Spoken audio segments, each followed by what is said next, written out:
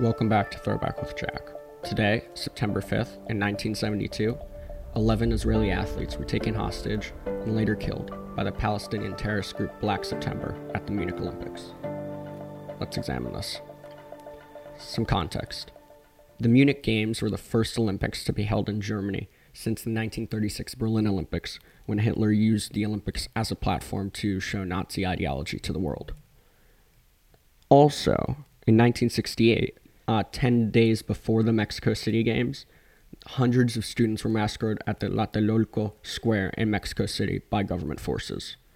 And the military was always there at the games in Mexico City. They had a very conspicuous presence. So seemingly as a result of Mexico City, the organizers of the Munich Games spent fewer than $2 million on security. And personnel were told to be inconspicuous, unarmed, and non-confrontational, which defeats the entire purpose of security. And for a week, this security worked. However, at 4:30 a.m. on September 5th in 1972, 50 years ago today, 8 members of the Palestinian terrorist group Black September, an offshoot of Fatah, scaled the fence of the Olympic Village. Remember, no security. They were disguised as athletes and used stolen keys to force their way into the Israeli team's quarters. They were getting into apartment 1 when they were confronted by Josef Gottfried, a wrestling referee, and Moshe Weinberg, a wrestling coach. There was a fight. Weinberg was shot and then forced at gunpoint to show the terrorists the room of the remaining athletes and coaches. It's important to note here that Black September possessed detailed schematics of the Olympic Village and the health of the Israeli athletes. Because of this, they skipped apartment 2, a room with the Israeli shooting team. Why did they skip this room? Well, the terrorists had had trouble fighting 2 unarmed men, so they probably did not want to test their luck against world-class marksmen in close quarters. So they go to apartment 3, get more hostages, and force them back to apartment 1. Wrestler Gad Zvadi was somehow able to escape and sprinted to the garage to safety. In the confusion of Zvadi's escape, Weinberg fought the attackers and actually nearly got control of a gun before his body slumped to the floor. He was shot and killed. An athlete on crutches due to an injury sustained in competition, Josef Romano, tried to get a gun, but was swiftly killed and his body mutilated and was left as an example in apartment 1. But don't worry. Despite 2 Israeli athletes dead and 9 others as hostages, International Olympic Committee Chairman Avery Brundage insisted the games should continue. Because that makes sense. The hostages issued some demands. They wanted the freedom of more than 200 Palestinians in an Israeli prison, release of Andreas Bader and Rudrik Meinhof of the Red Army faction, they were communists, and a plane for safe passage to somewhere in the Middle East. Negotiations were ongoing with the hostages, but there was a rescue plan in place. Unfortunately, the news was broadcasting the West German police getting ready for the rescue attempt to 1 billion people, notably the terrorists. So that put an end to the rescue. This won't be the first time that just West German media has some errors. And this won't be the first time that the West German police also mess up. At 10 p.m., the terrorists get on 2 helicopters because they thought the negotiations were good. And they blindfolded the hostages. They flew on the helicopters to Fürstenfeldbruck Air Base, 15 miles west of the Olympic Village, where a plane was presumably sending them to the Middle East. Instead, the police were lying in wait. Oh, and if you're wondering why the German army wasn't involved, under the West German post-war constitution, the armed forces were prohibited from helping the police, the civilian police. So let me set the scene. Instead of trained professionals with night vision, snipers, scopes, and radios, all in the proper place and ready to go, there were assault rifles, not enough snipers, and these snipers also had inadequate training, placed in the wrong position, and they didn't have radios so they couldn't communicate. And don't worry, the West German government will mess this up even more. On the tarmac was a Boeing 727 filled with 17 police officers posing as crew members. If everything went according to plan, the officers would subdue the terrorists once all the hostages and the terrorists had boarded. Instead, the 17 officers voted unanimously to abandon their posts.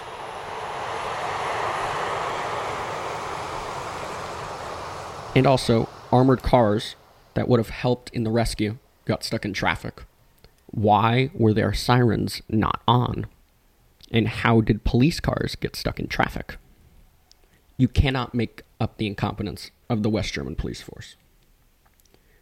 At 10:30, the 2 helicopters arrived, and 2 terrorists went to inspect the plane. But of course, because the 17 police officers disguised as crewmen had abandoned their posts, they found no one there. So they shouted. At which point, the West German police, armed with assault rifles from sniper positions, opened fire, because that makes sense. But in the ensuing gunfight, 1 officer was killed, along with several terrorists. And if you're wondering if the terrorists flew their own helicopters, they did not. They were helicopter flight crews. But in the gunfight, they left and went for cover. So right now, you have helicopter flight crews who could have freed the Israelis. They left. And the police, who were supposed to pose as flight crew members, they left. Oh, and the German media showing the West German police forming up for the rescue attempt outside the Olympic Village. So that's 3 times that the Israelis could have been freed.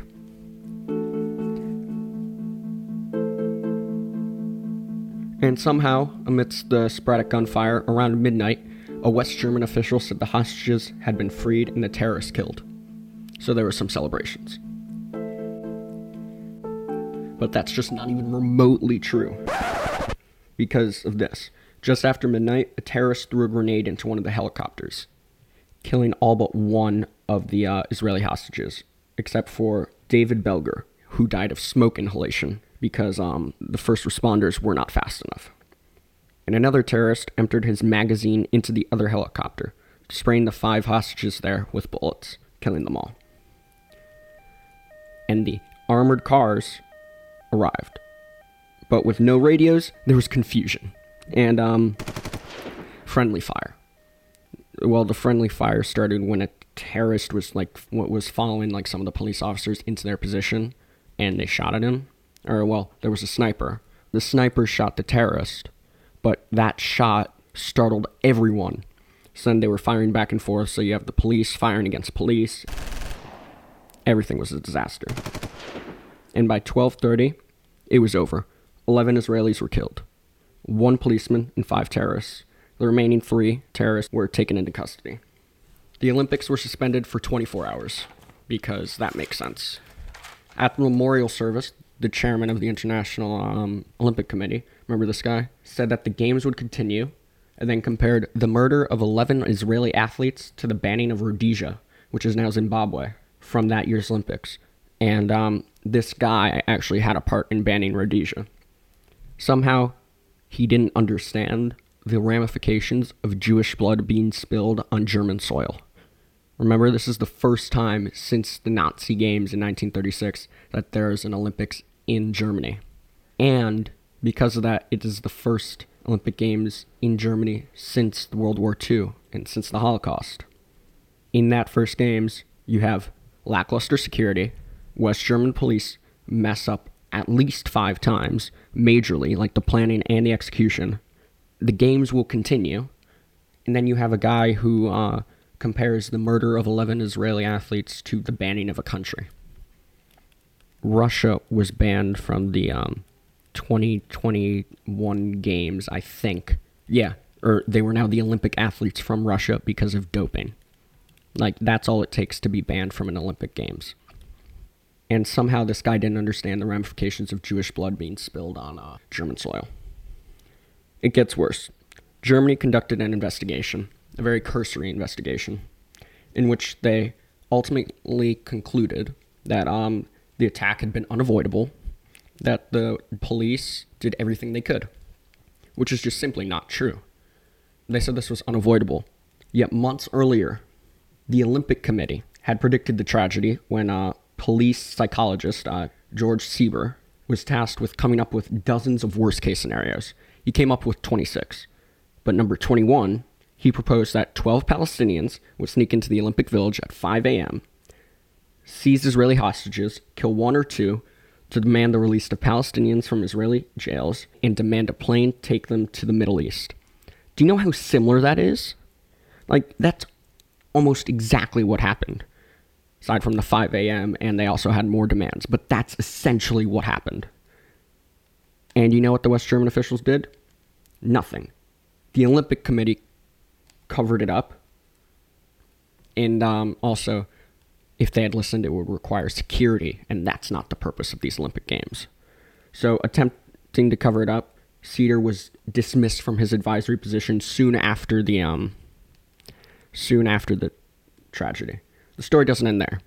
On October 29th, two Black September terrorists hijacked a Lufthansa Boeing 727 en route to Frankfurt from Damascus and threatened to blow it up if the three surviving terrorists from the September 5th attacks were not freed.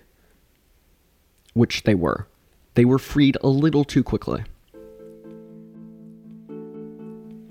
An investigation in 1999, there was a documentary. It found that West Germany let the plane get hijacked. There was no one on it other than like 12 men who all got off in Beirut. They allowed the terrorist attack because Fatah promised not to conduct operations in West Germany again. They all flew down to Algeria, where they were given a hero's welcome. Now here's the thing. How did Israel respond? Israeli Prime Minister Golda Meir responded with Operation Wrath of God, a targeted assassination against Black September operatives and organizers of the attack. And if you want to know more about Operation Wrath of God, you can watch the movie Munich, because that's what it's based on. It's actually a really great movie. Yeah. 50 years ago today. Never forget. Thank you.